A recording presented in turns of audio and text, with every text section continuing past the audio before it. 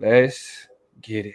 Me, my guys, we really live. Lord, forgive me, pay my tithes. Please don't have me reach inside. And that's in the console. Keep the semi when I ride. Let off Henny when I drive. In the city, we gon' slide. Bet I be there pronto. Here we go. Yo, we didn't talk about this, but fuck it. Let's get it. This is the Chop Up. It's the Chop Up. Yeah, I am Damo, the political plug, and I am here with, that's my son. He's here too. Y'all say hey to Huey, by the way. Go ahead. What up, y'all? It's your girl, Toya G, tapping in with you on a Monday night. It's been a long weekend, but I'm happy to be in here with y'all. We got some business to talk about, but hopefully, you know, we'll have some good time to spend together to kick off y'all's week. What's good? Welcome. Well, and then we do have a celebrity in the building. Yeah. I don't want to go that far, but listen, education is elevation. It's George Lee, aka Conscious Lee. Don't forget to lead GeorgeLeeSpeaks.com. Got some free classes coming your way in May. Lock in, tune in with us. Yeah. Y'all know how it go. And we are here on another Monday to get your week started right. Some good conversation, man. Deal with some of the things that we've been going through. And just to go ahead and get it started, you know what I'm saying? Let's go ahead and start dealing with this now. We do have some tragedy to discuss here in Snapchat. Go ahead and handle that. What we know is that yesterday, about 10 miles from where Derek Chauvin trial was going on, Daunte Wright was shot down by police officers.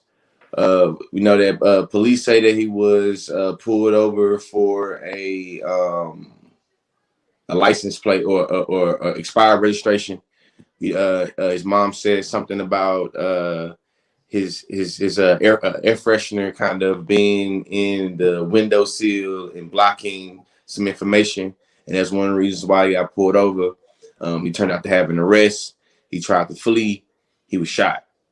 This happened in Brooklyn Park, Minnesota. This is what's happened at Brooklyn Park, Minnesota. Just with the current climate of our country and it being so close in proximity to where George Floyd was murdered, what is y'all Rita's initial thoughts? My initial thoughts, because I mean, those are some of the details. I also heard a couple more layers to it. First, to add to why he got pulled over, which is why this becomes so exhausting, is it's just another example of recklessness, heinous mischaracterizations of criminality, and just negligent approaches to commandeering the law. So let's talk about a couple more facts to just kind of allude to more to what Lee was talking about. First of all, he had apparently his license plate was expired, which is why he got stopped, right? That triggered the stop.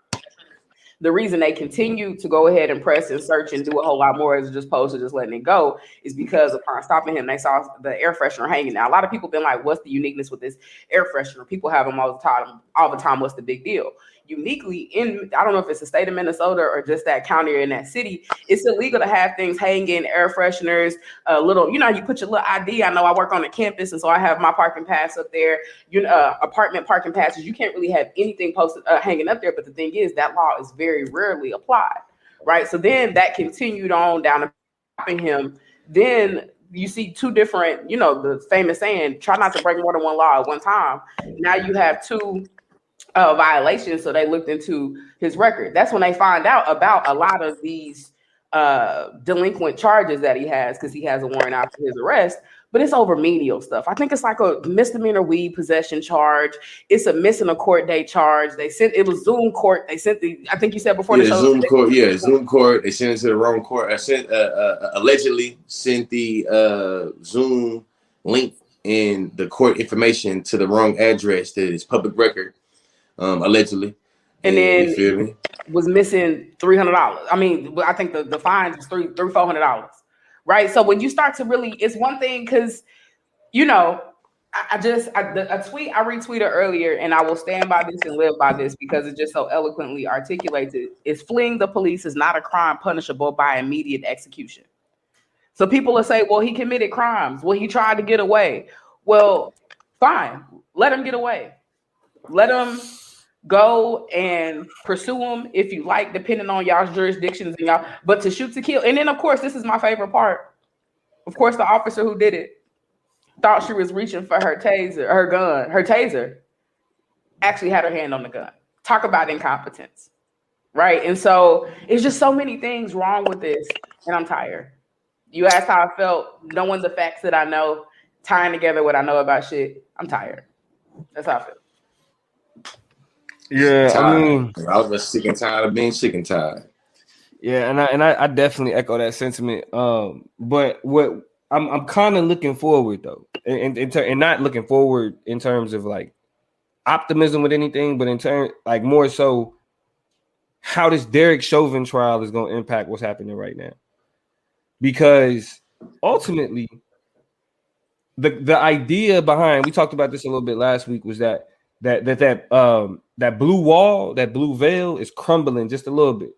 Right, like you see officers willing to take the stand against other officers. That's not something that we've witnessed, especially during the what we would call the age of Black Lives Matter. You feel me? And so, given, as Toya spoke to, the gross incompetence, talking about not being in a position to make that type of mistake. You feel me? On top of the more, what is it, responsibility and the more culpability that's being placed on individual officers for making bad decisions, right? I think this is where the Derek Chauvin dominoes start to fall, because we knew it was going to be something like that, like this was going to happen again, right? Like we all know that even though we spectacularize instances of state sanctioned violence, this is actually very normal, right? Yeah, very normal. You see what I'm saying? It's so normal that, again, there's a trial going on for a similar occurrence happening in the city just a few miles of where this occurred. Now a bit more, and that's what makes it so unique, because what Derek Chauvin did was a bit more gratuitous, right?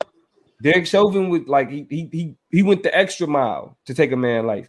This was an instance of again incompetence. Now, I see this being one of the instances where they attempt to distance her from Derek Chauvin, and the reason why I say that is because when it comes to who like mainstream society wants you to understand as the bad guy, they only look to the extremes, right? We all recognize that it is the more nuanced, more normalized aspects of racialized violence that is the most dangerous, because we've kind of not only have we internalized it, like we're numb to it. So we like even us talking about the shit, like knowing that there will be another, instance of police killing killing black people. Yeah. Even saying that alone, how easy that was for me to just say that. Anybody else, that would be terrifying. But because we live with that reality every day, it's one of them instances where you see the powers that be showing Derek Chauvin as the bad guy. He's the one you don't want to be. We're against him. What he do is completely incorrect. And then making that distinction between this was an accident. Mm-hmm. This was not something that was deliberate. Like she really made, I mean, from the perspective of what's being discussed, she really made a mistake, allegedly. You know what I'm saying? And so we like they did with Donald Trump, right? When they was like, that's the racist, him, right? They're gonna do the same thing with Derek Chauvin, and watching this case develop. And even though we can see instances of, like I was saying, that blue wall crumbling, they gotta have the bad guy. They gotta have that's who you point the finger to. You know what I'm saying? And Derek Chauvin is gonna be that, and this is gonna be an instance of like, nah, that shit ain't normalized. That shit don't happen. This was just an accident.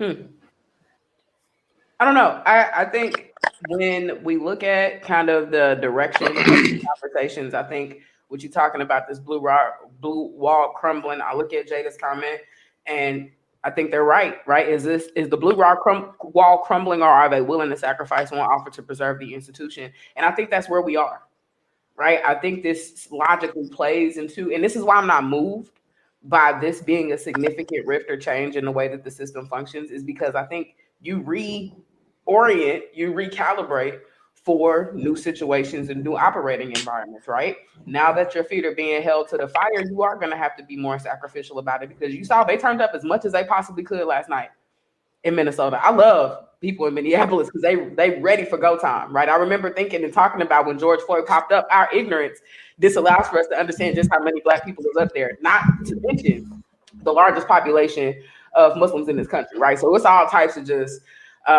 Black folk walking around that thing. And also one of the more heavily segregated communities in America. Exactly. Right. And so, I mean, I don't know if y'all saw the pictures, but the National Guard and the police was out there and they ready because they know it's go time. I say all that to say that it's understood in this country that it's go time. And so without black folks is tired. So I say all that to say they're going to sacrifice. They're going to cut a couple people loose.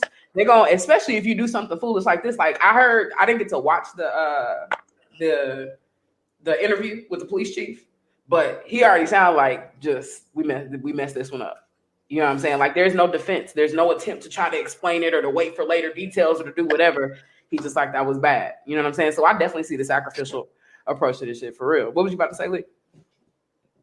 I see that. I seen that. I forgot about to say, but I know. Now that I'm thinking it's about it or whatever. Just the hypocrisy of thinking about he didn't conform to the law.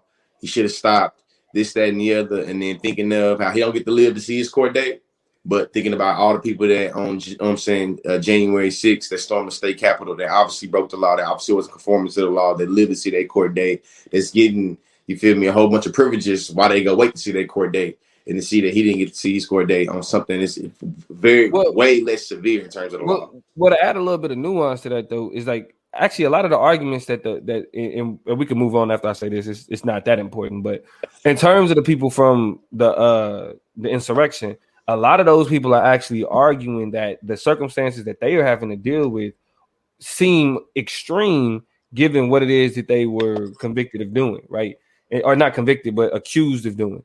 And so here you see people who really stormed the government, right? Like literally on some revolution type shit with stun guns and plastic cuffs.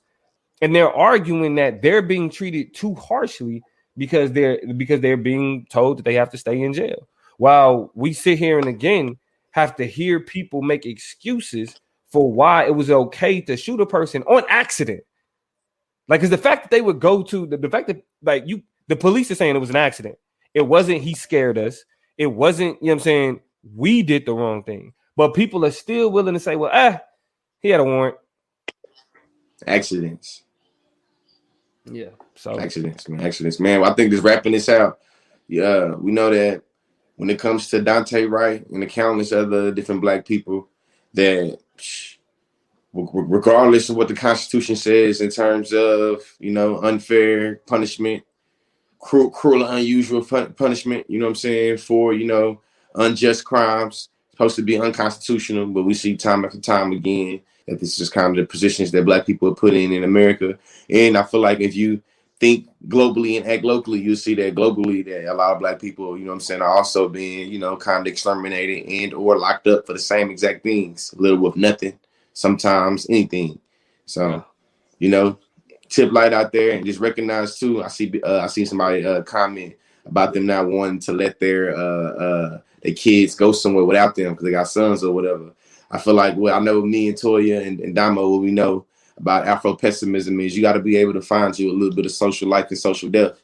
And I feel like because the world is anti-Black, because the world is racist, because the world is structured with some white supremacist shit, I feel like, you can't allow for that to kind of rob you of your quality of life in ways where you start to really, really, I feel like, internalize it, you feel me? So I feel like, tip light, keep it groovy like an Austin Powers movie, and just remember, you feel me, you Black regardless if you in the house or not. And that's on Atiana Jefferson in Botham, Beijing. Facts. Me, my guys, we really live. Lord, forgive me, pay my tithes. Please don't have me reach inside. And that's in the console. Keep the semi when I ride. Let off Henny when I drive. In the city, we gon' slide. Bet I be there pronto.